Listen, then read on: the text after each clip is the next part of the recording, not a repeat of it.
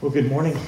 So it's a privilege to be with you this morning and to look at Mark chapter 4.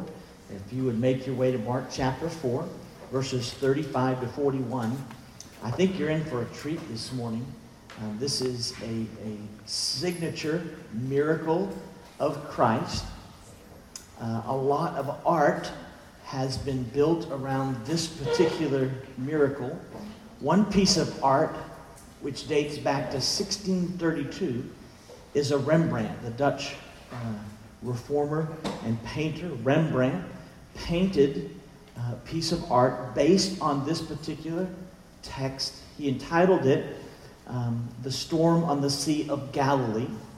It's a famous piece of art. It's still in existence today and was much appreciated until 1990 when it was stolen from the Isabella Stewart Gardner Museum in 1990, and it's been missing ever since. So somebody has this piece of art out there, but it's a classic. If you know anything about a Rembrandt, and you've probably heard that name from cultural studies in high school or maybe in college, if you know anything about Rembrandt, one of his signatures was to always paint himself into the piece of art. And so if you look at the art, and you can go online this afternoon, type in Rembrandt, type in Mark's Gospel, or type in The Storm on the Sea of Galilee, and you'll see on that boat there were a number of his disciples as they crossed over on the Sea of Galilee, and you'll see his face painted into one of the cast on the boat. So that was a signature of what he did with a lot of his religious art. He painted himself as a reminder of the principles that he was painting when it came to this account. So this is a major account. It's also different. You know what the synoptics are. It's Matthew, Mark, and Luke, right? They're the synoptic gospels. And the same stories are repeated in each of the gospels. Typically, as you know, Mark is very fast-paced, and so he's short. But not in this case. He's the most vivid. If you were to go to Matthew 8 or Luke 8, where you find this same account, it's shorter, it's abbreviated. There's far more vivid detail. I believe that's because, as you know, Mark is the amanuensis for Peter. Peter was on the boat. Peter had experienced this incident so deeply that he passed on to Mark the vividness of this one particular evening. So this is the first time in Mark's gospel we see a true miracle over nature. Okay, we've seen him heal the sick. We've seen him cast out demons. Now, for the first time, he brings up his control over nature, in particular, the wind and the waves. I've entitled our study this morning, Faith Doesn't Panic. Faith Doesn't Panic. Mark 4, 35 through 41. And what this is it's an installment, it's an upgrade to your storm theology. We all face storms in life. I think we can go there. And this is an upgrade to that to help you keep your eyes on Christ and to have an increased amount of faith when it comes to handling life's storms. All right? Check it out. Let's look at it. Verse 35 to 41. Let's read this miracle. And it's a special text. I've really enjoyed its study this week, and I hope to bring justice to it in my teaching this morning. Verse 35. On that day, I'll talk about that in a moment. This is one long day. We've been in that day for about a month and a half. On that day, when evening came, he said to them, "Let us go over to the other side." Leaving the crowd, they took him along with them in the boat, just as he was, and other boats were with him. It was a regatta of boats. And there arose a fierce gale of wind, and the waves were breaking over the boat, so much so that the boat was already filling up. Well, Jesus himself was in the stern, asleep on a cushion. And they woke him. They shook him awake and said to him, "Teacher, do you not care that we're perishing?" And he got up immediately. That's the force of the text. He rose to his feet immediately.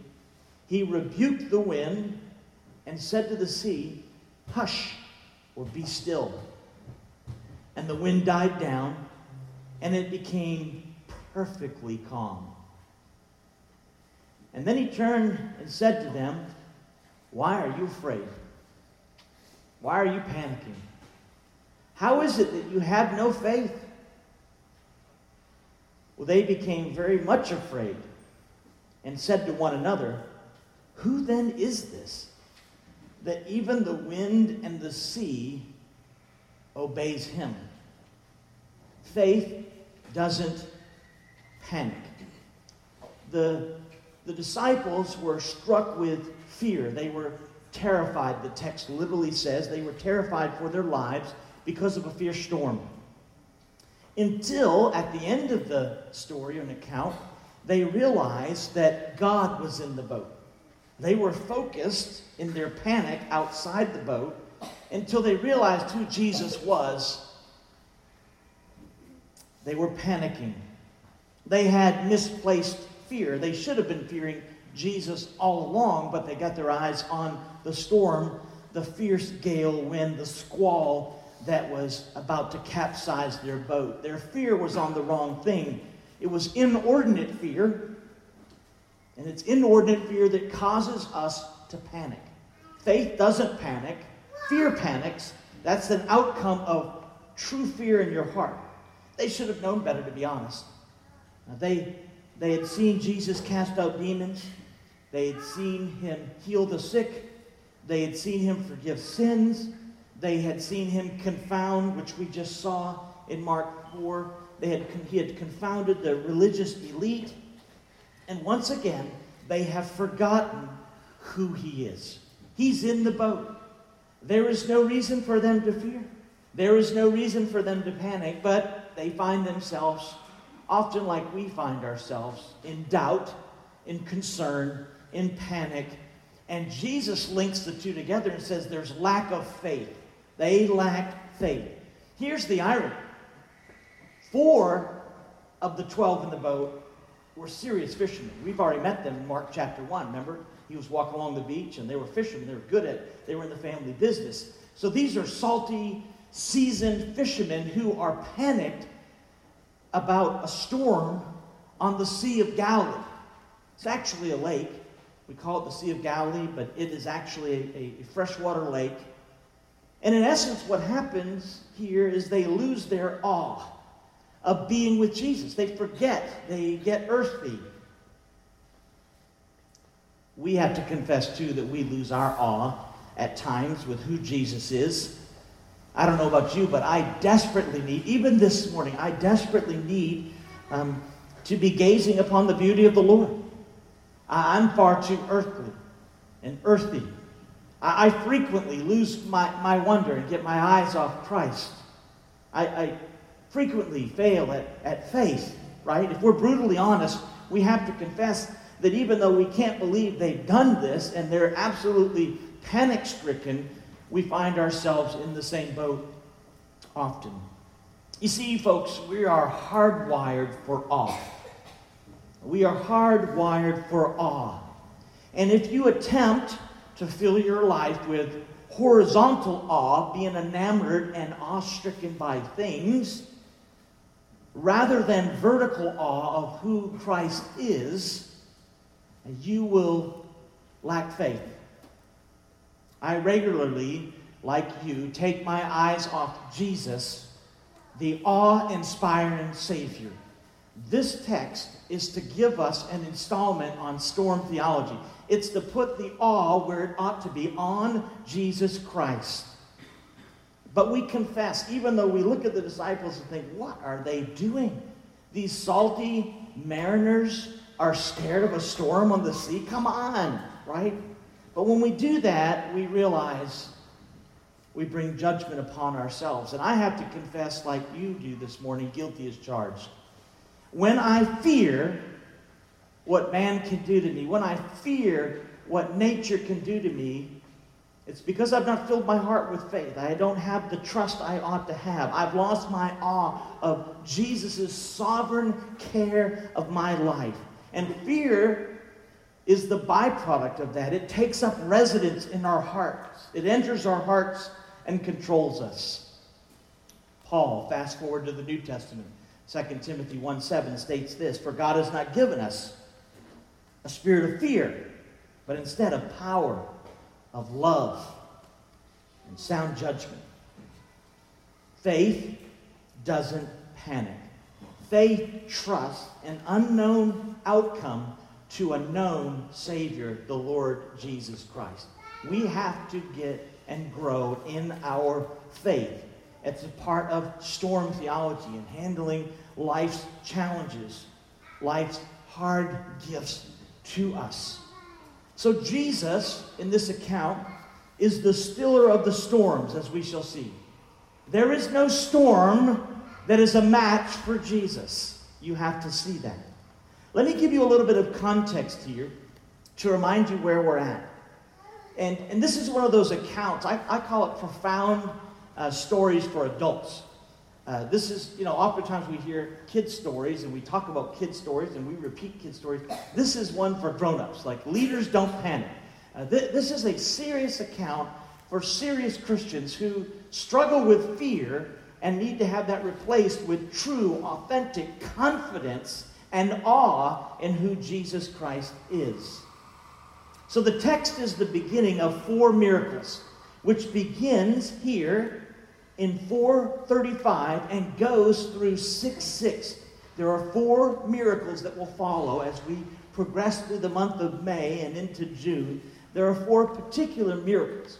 Now, Jesus, as you know, previously in chapter 4, has taught through parables, and he's trying to teach them what is the kingdom of God like. That's what we just left last week. Here, in 4:35 through 6:6, he teaches through miracles, and he demonstrates what the kingdom of God looks like. This is what it looks like. It's a demonstration of the kingdom by performing these miracles. They are installments into the life of faith. They are to enhance and to deepen and to strengthen our confidence in God. And so there are 4 miracles coming up. This is the first one, the calming of the sea. And it's a reminder that he is sovereign over the sea, over the wind, over demons you're about to see, over death in chapter 5. You're about to see his sovereign control in such a way and in such a picture that it ought to strengthen you. It ought to fortify your faith and give you confidence. It's going to demonstrate what the kingdom of God looks like. It's designed, it's intentionally written and crafted by Mark to help us make an intentional choice between faith and fear. That is a regular choice you have to make as a believer. Will I live by faith, or will I walk by faith, or will I walk in fear? It's something we all have to wrestle with. Mark says, sola fide, faith alone. That is the choice we should make. Now, let's begin. A little more context, a couple more pieces of material here. The text says there in verse 35, on that day when evening came. It's the end of a long day. That long day began, look at your text, back in chapter 3, verse 20. So everything from 3:20 forward to now is a single day. It's recorded as one day in the life of Jesus Christ. Let me remind you of some things about that day. You've been going through it for a better part of a month in our study together. But you remember there are intense crowds, frenetic activity going on. His family thought he was crazy, so they came up from Nazareth to pull him out, right? And to take him home and to talk him off the ledge because they said he was crazy.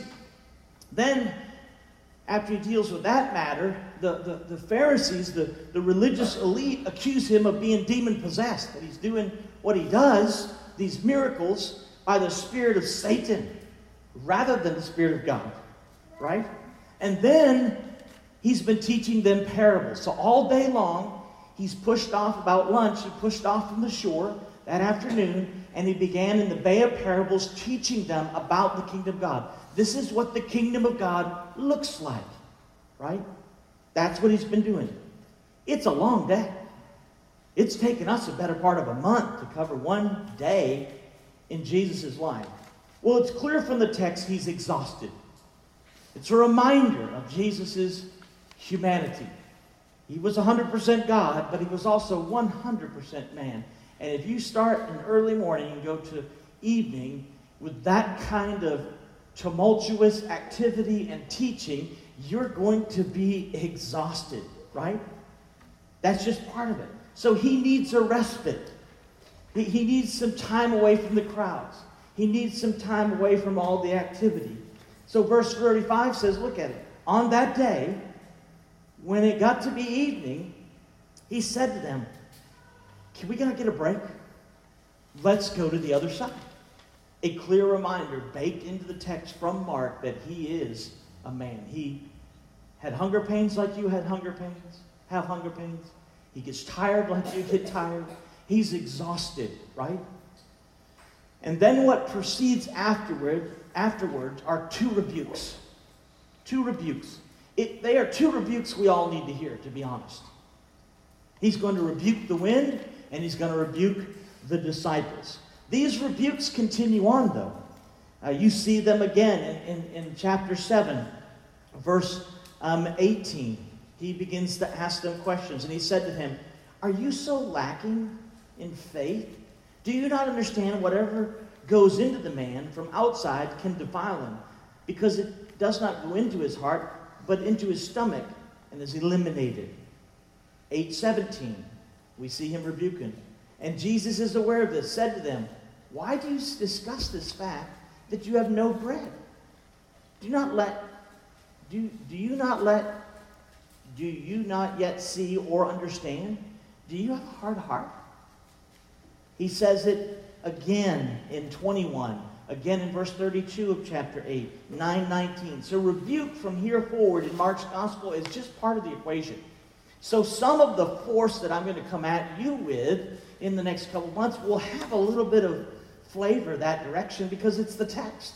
Jesus is rebuking his closest disciples, and in essence, it's a rebuke to us. And the rebuke is this: are you not going to walk by faith? Every time something difficult happens to you, why does it disorient you spiritually? Why do you go into despair? Trust the Lord. Proverbs 3, 5, and 6. Trust the Lord with all your heart.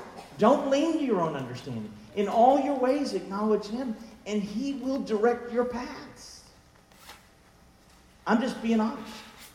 We all need a rebuke from time to time. A rebuke in shorthand is a swift kick in the pants. All of us from time to time, if we're brutally honest, need a good rebuke. It's what prophets do. It's what teachers do, right? I love Vance Havner. I was reading a biography which quoted Vance Havner this week on Monday morning when I got up early, and I was in someone else's library, and I pulled the book off her shelf. And in that book, there was a little quote about Vance Havner. And he says, "As pastors and prophets, we are to comfort the afflicted and afflict the comfortable." That's a good job description for what we have to do sometimes. We comfort the afflicted, and then we afflict those who get comfortable. Well, these kinds of texts here in Mark 4, 35 to 41, kind of afflict the comfortable. They call us out regarding our faith. So, there are two rebukes in this passage. We're going to frame up our discussion around those two rebukes. So, rebuke number one is this: Jesus rebukes nature. He rebukes a fierce, unrelenting, life-threatening storm. And that matters. Jesus is going to rebuke a storm in verses 35 to 39. Now, the intense details that Mark talks about is because Peter is an eyewitness. He felt this personally. He was there. It was vivid to him. Unlike Matthew's gospel, unlike Luke's, I mean, literally you can feel at the text, we are perishing. And there's things in the text that aren't in the other text, like he's on a pillow and talking about going to the other side. And just, there's all these principles. So as you know, Jesus has been teaching in the Bay of Parables. It's getting late, and so he simply says, let's get out of here. I need a break. I'm exhausted. I'm tired. And so they are going to row across the Sea of Galilee, row/sail, across the Sea of Galilee, from the western shore of the Sea of Galilee to the eastern shore of the Sea of Galilee. Just to give you a marker, that's about 5 miles. Approximately 5 miles So it's pretty serious. And we see from 36 that there's a regatta of boats. It's not just the boat that Jesus is in. There's a group of boats leaving the crowd. They took him along with them in the boat, just as he was, and other boats were with him. When it says just as he was, it's a reference to they never went back to shore. He's out teaching. Remember, he pushed offshore about 10 feet, and he's teaching to everybody on the hillside. They didn't go back to shore. They didn't grab their stuff. They just hightailed it out of there. Because if he went back and re-engaged the crowds, he would get no rest. So he says, let's get out of here. Let's go from west to east across the Sea of Galilee. The boat. Let's talk about the boat a little bit. This boat is not a dinghy. It's not a little trolling boat or a little fishing boat. It's 27 feet long. Huge high walls. So gun walls on this thing would have been about 5 feet tall. It's made out of wood. It had 4 rowing spots and a sail. How do we know all this? So you weren't there, Dan. How do you know all this? Well, because in 1986, they were doing a dig, and they discovered a boat. And the carbon-14 dating placed it between 120 BC and 40 AD. I'm sure it wasn't the boat. It was a similar boat. And when they unearthed it and they looked at it in the mud, they saw what kind of boat it was. So this is how we know what we're dealing with. So it's about a 27-foot rowboat with a sail. And this is the boat they're in. And there are multiple of those boats. It's a regatta. He's already in the boat. He probably said goodbye, and they started rowing out of the Bay of Parables. And they're just going along fine. Until the text says, and there arose a fierce gale of wind, a crazy storm. There arose a life-threatening squall, a violent storm just popped up on the Sea of Galilee. And this word fierce is an interesting word. It's the word for, it's megalon. We get our word mega. It was a mega storm. It was mega wind. It was a category 5 gale type of wind. 3 times, though. I want you to note this. 3 times in this passage, he uses the word mega. It was mega storm. It got mega calm. And they were mega afraid. Mark is writing this very clearly, because he wants you to understand the way faith works is to focus on mega Jesus.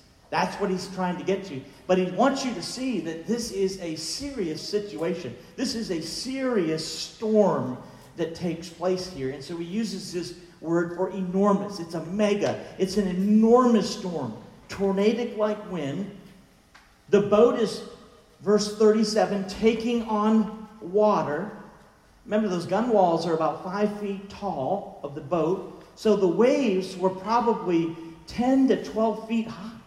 It's so violent that the swells were 10 to 12 feet high. And they're just bobbing and weaving. And go out and look at the art, because the art really captures this from Rembrandt. And go out and Google this, and you'll really appreciate this particular scene that he drew. Now, when the text says that these seasoned sailors are afraid, I'm here to tell you, it had to be a big old storm. It had to be a mega storm. That's saying something. When grown, experienced, salty sailors are afraid of a storm on the sea, this is a big deal. They thought they were going to die. That's exactly what Matthew says, and that's exactly what Luke says. They thought they were going to die. The way he says it here, he says, you don't care, we're perishing. I mean, this is the big one. They're going down. This is the perfect storm on the Sea of Galilee here, and Jesus is in the boat. Now, a little bit of note about the storms. This was not entirely unusual that they would have these kind of violent nighttime pop-up storms on the Sea of Galilee.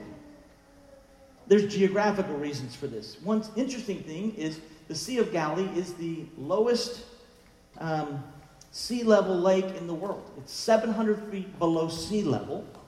And then ascending up its hills, it's kind of a perfect funnel. Up the hills, there's mountains and ridges, and it creates this funnel effect, right? And so when a storm pops up, it funnels it through the lake and then brings down these pop-up squalling kind of storms. So this wasn't the first time this ever happened on the Sea of Galilee, but this was a big one, a mega one. It was like the perfect storm, like the Andrea Gale movie, The Perfect Storm. This was the big one that was going to take them out. And so these gigantic funnel effects would cause fierce wind and seismic swells and seismic waves there. Suffice it to say, it was an unpredictable mega storm that they found themselves in a 27-foot wooden boat. Look at the disciples' reaction, though.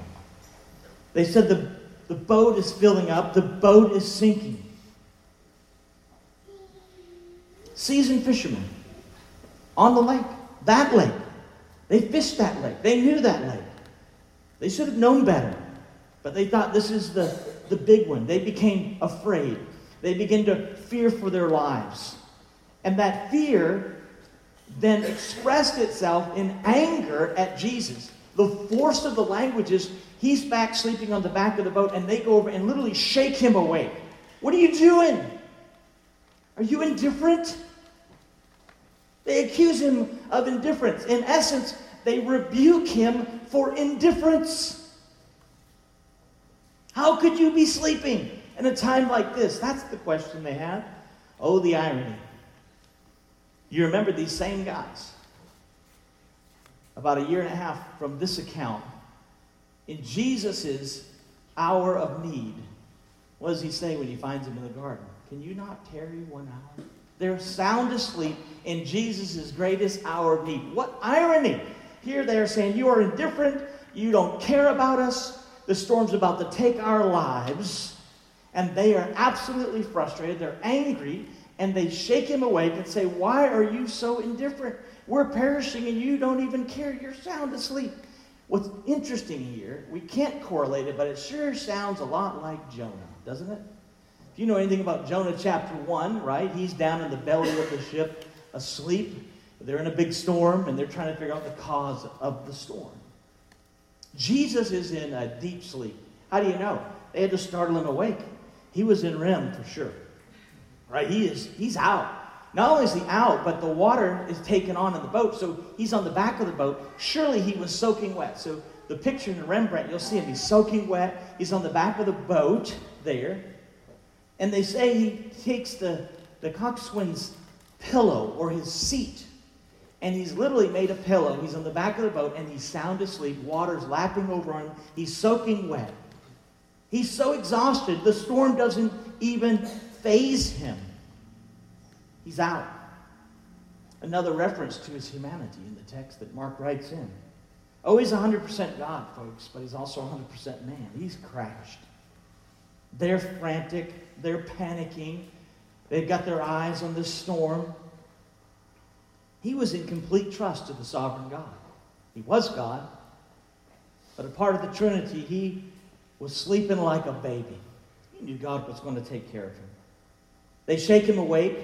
They selfishly accuse him of being heartless. And it's so fascinating because as you feel this text and as you read it over and over again, you realize it's the creatures rebuking the Creator. Why don't you take care of us? Verse 39, look at it. He stood up. And there it is. He rebuked the wind and said to the sea, hush, be still. And the wind died down, and it became perfectly calm. Mega calm. He spoke. He spoke to nature. He used words. He said, shush, stop. He talked to the wind. He said, hush, be still. It means, hush means to muzzle. It means cease. And he says, be still and stay still. It's in the tense of the verb, indefinitely. Hush, stop. And it wasn't like it took an hour and a half for the storm clouds to blow away and it to clear up. It was instant. So that's what you don't want to think, that it just kind of went away and it's kind of a sort of natural miracle that he did, but sort of not. It was just like normal clouds blowing out of the air. Oh no. When he spoke and he said, hush, he said, shut up, boom, everything went calm. And again, Mark writes it in such a way, it got perfectly calm. It's the same word, megalos. mega calm. It went from mega wind and mega waves to mega calm just like that. He muzzled the wind. He stopped the waves. And immediately, you know what this is like when a storm passes by. It's eerily calm. It was eerie. There was so much silence and stillness. Mega calm. Folks, this is undeniably a miracle. It happened instantly. He demonstrated his unlimited power over nature. It's a reminder of his sovereign care and sovereign power, that every molecule is under his sovereign care. There are no rogue molecules in this universe. All are under Christ's sovereign care. They quickly realize that nature obeys his voice. And this is why they turned so quickly. They were so focused on the storm outside of the boat when they should have been focused on the God in the boat. They'd got their eyes. They're awestruck horizontally. They're not thinking vertically. They're not thinking of Christ's care. And they conclude Jesus did what? He just calmed the sea. They conclude rightfully that only God can do that. This was unsettling, to say the least, right? Jesus is the strong man. In this same day, he's brought up the strong man. Remember the strong man back in the parables there? He said the strong man, if you're going to go in and rob a strong man's house, you got to go in and first bind the strong man. He is the strong man. There are no maverick molecules in the universe. He is sovereign over nature, and that's what he's doing here in these 4 miracles. Nature, illness, demons, and death. He's going to raise someone from the dead in the next month here.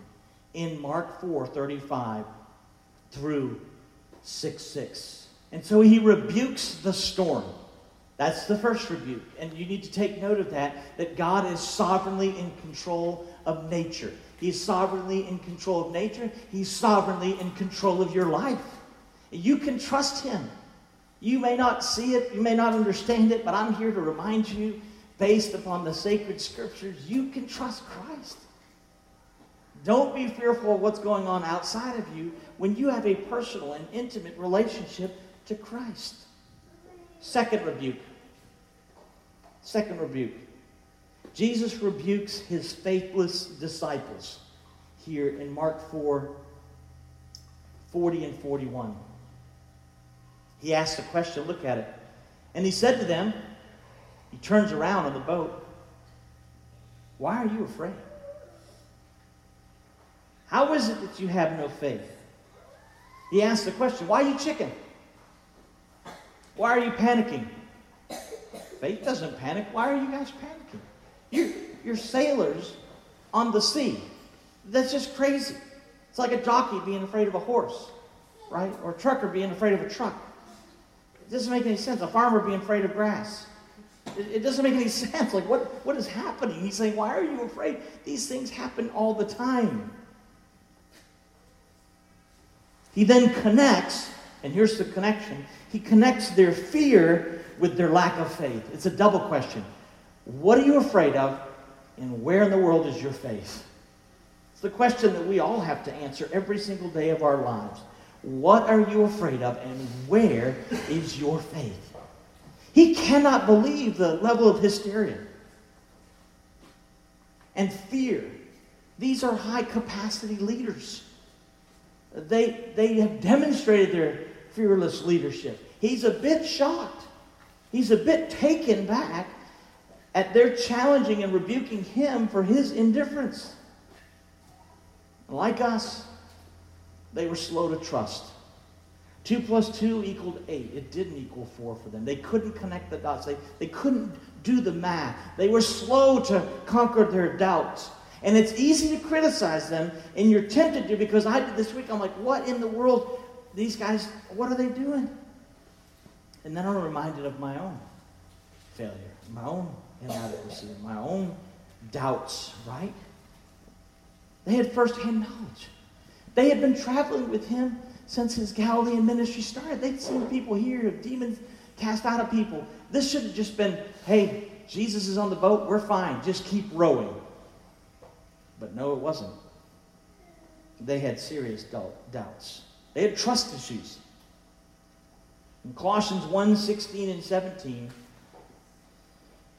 he is 100% man, you're right, but he's also 100% God. God is the sustainer of all things. Christ is the sustainer. Listen to Colossians 1:13 to 17. For he rescued us from the domain of darkness.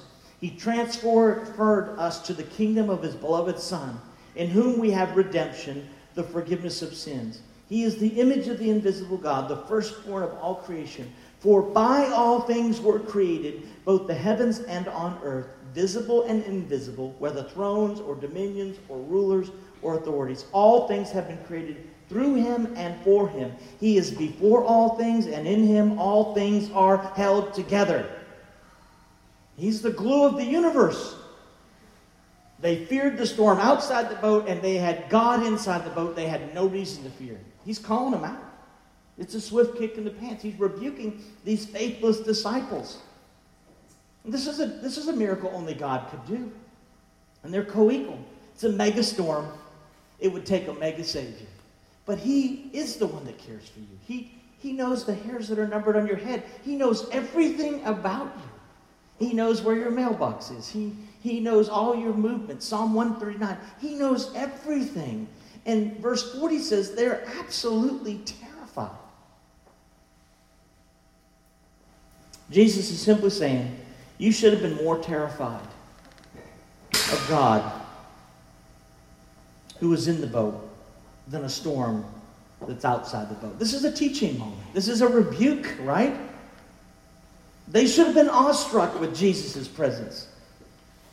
And he was the perfect example. What was he doing? Napping on a pillow on the back of a boat during a life-threatening storm. It is the perfect picture of how we go through storms and how we have faith in Christ no matter what happens to us.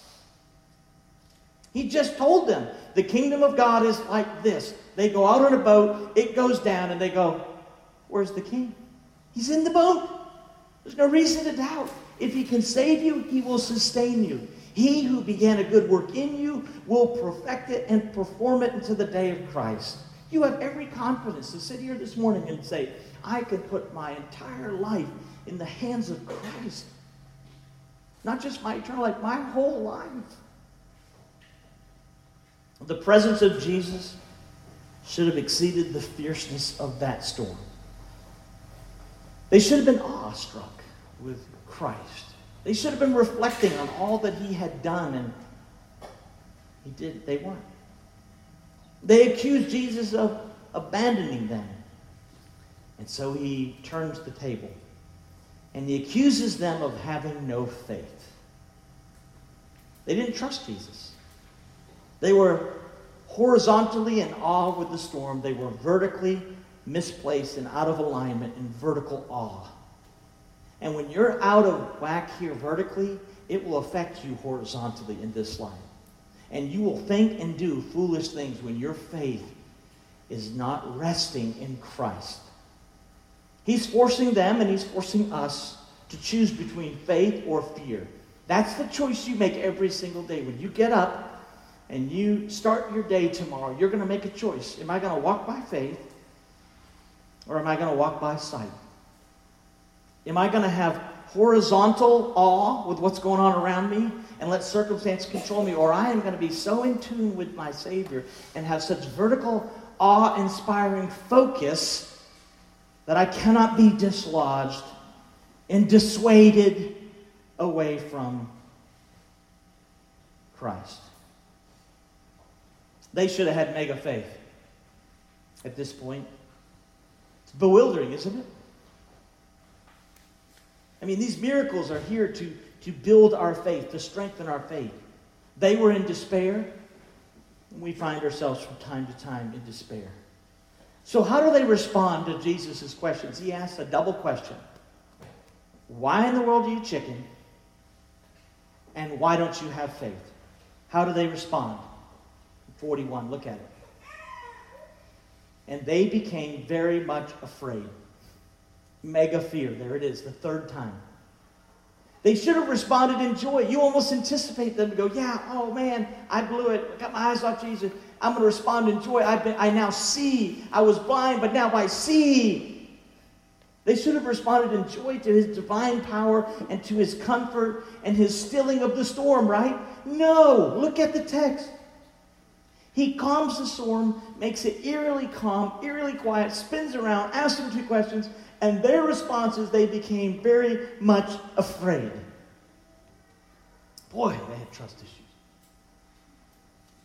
Boy, they lacked confidence. They weren't dependent.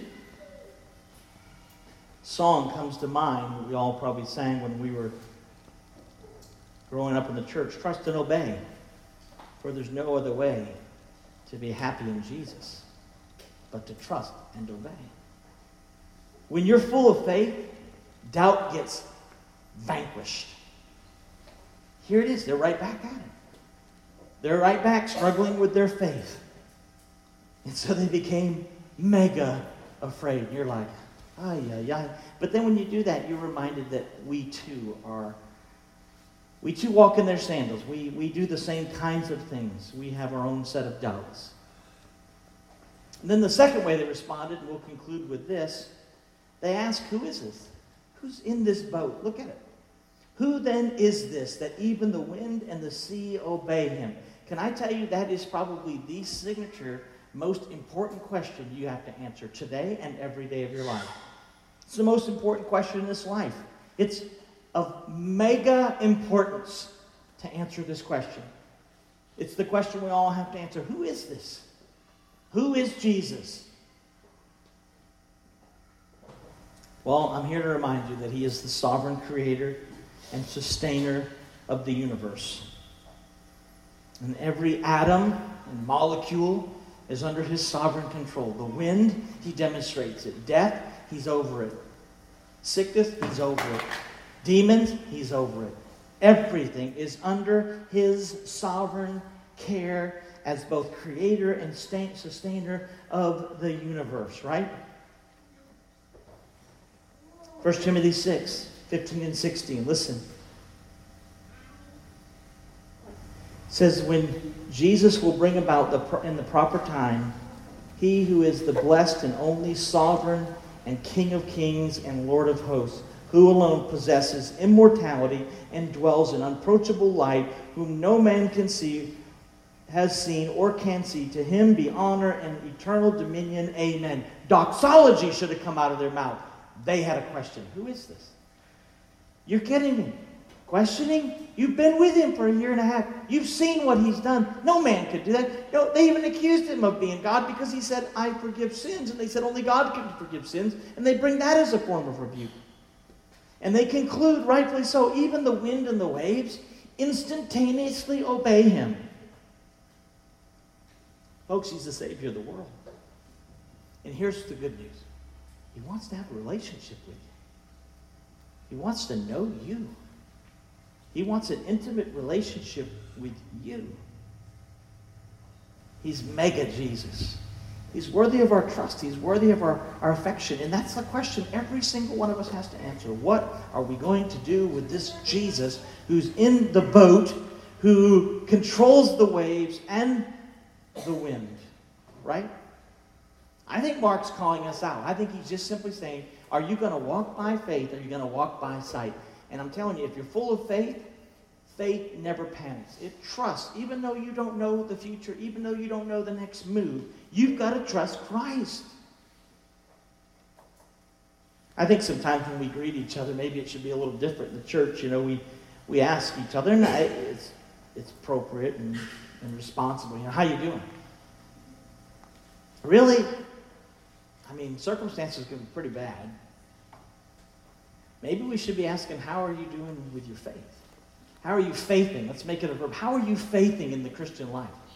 Because that's the question that's before us. It's not that there's no storms. This is storm theology. It's not that there's no storms. There will be storms, right? You're either going in a storm, you're in the middle of a storm, or you're coming out of a storm. You are going to be in storms in this life. That is a fact. Just like these men were in this boat in a physical storm. I think it was an aha moment for them. They're like, who in the world is in the boat? And it should be an aha moment for us.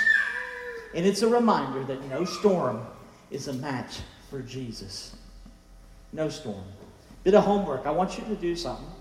I want you to go out and look at Hebrews 11 this week. Over a meal with your wife or with your children. Look at the Hall of Faith. Appreciate the Hall of Faith. Hebrews chapter 11. You're called to live by faith, not by sight. Just a recap, and we'll close. Our storm theology. Jesus said he'll lead you through the storm. Right? He'll lead you through the storm. Hebrews chapter 11 is where you do your homework. James, which follows Hebrew 1:12. Blessed is a man who perseveres under trial. For once he's been approved, he will receive the crown of life, which the Lord has promised to those who love him. He'll see you through the storm. Second, God in the boat is better than a storm outside the boat. Constantly remind yourself of this story, folks. Third, storms are a part of spiritual growth.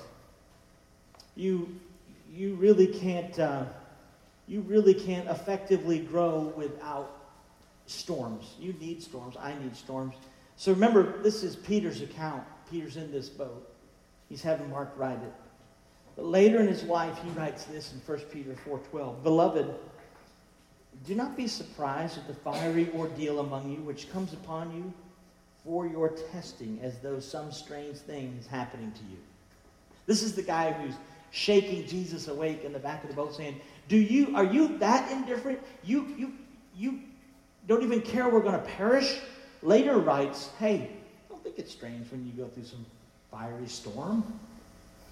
See how that correlates to other, as he grows and as he becomes more like Christ and as he sanctifies his life, you see him later writing in Scripture that we shouldn't think it's strange. Lastly, Jesus knows every squall on the lake, every hair in your head, every need that you have, whether spoken or unspoken, true or false, he knows them all. And you just have to have utter confidence in him. To me, this parable is like a swift kick in the pants. Because fleshly speaking, I think when storms come, we default to fear. What is going to happen next? And Jesus basically looks at his disciples and says, listen, don't fear. Have faith. Trust. Dependence. Confidence in who Christ is. And I'm here to tell you, it doesn't matter how bad the storm is outside the boat if you've got Jesus inside the boat. Let's pray together. Father, thank you for our time together this morning. This account, as we have studied, has been pictured, written about, drawn by famous artists. It is so significant. It is so rich, yet so simple. We're going to choose to walk by faith or choose to walk by sight. Honestly, the men in this boat should not have panicked. They knew better. But they didn't. The mega storm came, and then they got mega afraid, even at the end. And then they questioned, who is this? They're slowly getting it. And we confess this morning that we are slow likewise. I only wish I could understand this clear and see clear and respond better. So we confess sometimes our lack of faith and our inadequacy. I pray that every time we doubt, I pray that our doubt would be vanquished by this text, Mark 4:35-41. We ask this in the name of Christ. Amen.